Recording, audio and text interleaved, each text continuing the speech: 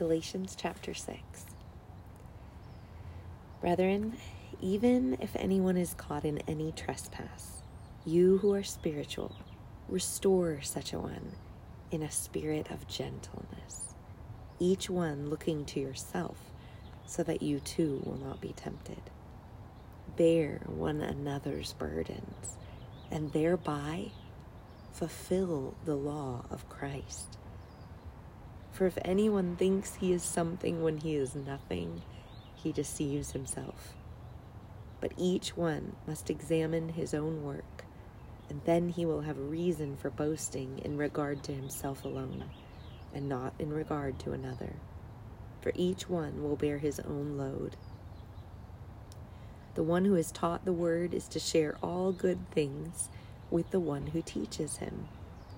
Do not be deceived. God is not mocked. For whatever a man sows, this he will also reap. For the one who sows to his own flesh will from the flesh reap corruption.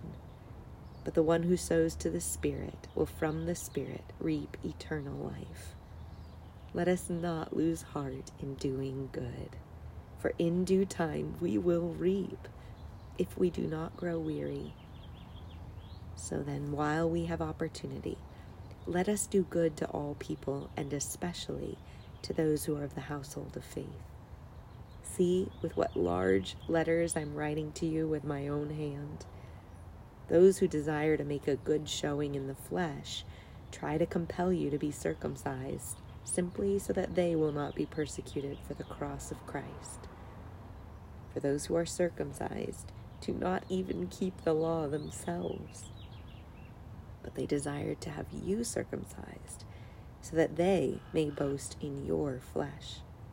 But may it never be that I would boast, except in the cross of our Lord Yeshua Christ, through which the world has been crucified to me, and I to the world.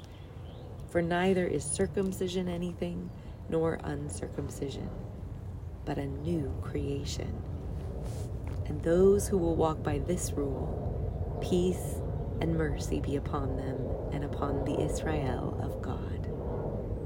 From now on, let no one cause trouble for me, for I bear on my body the brand marks of Yeshua. The grace of our Lord Yeshua Christ be with your spirit, brethren. Amen.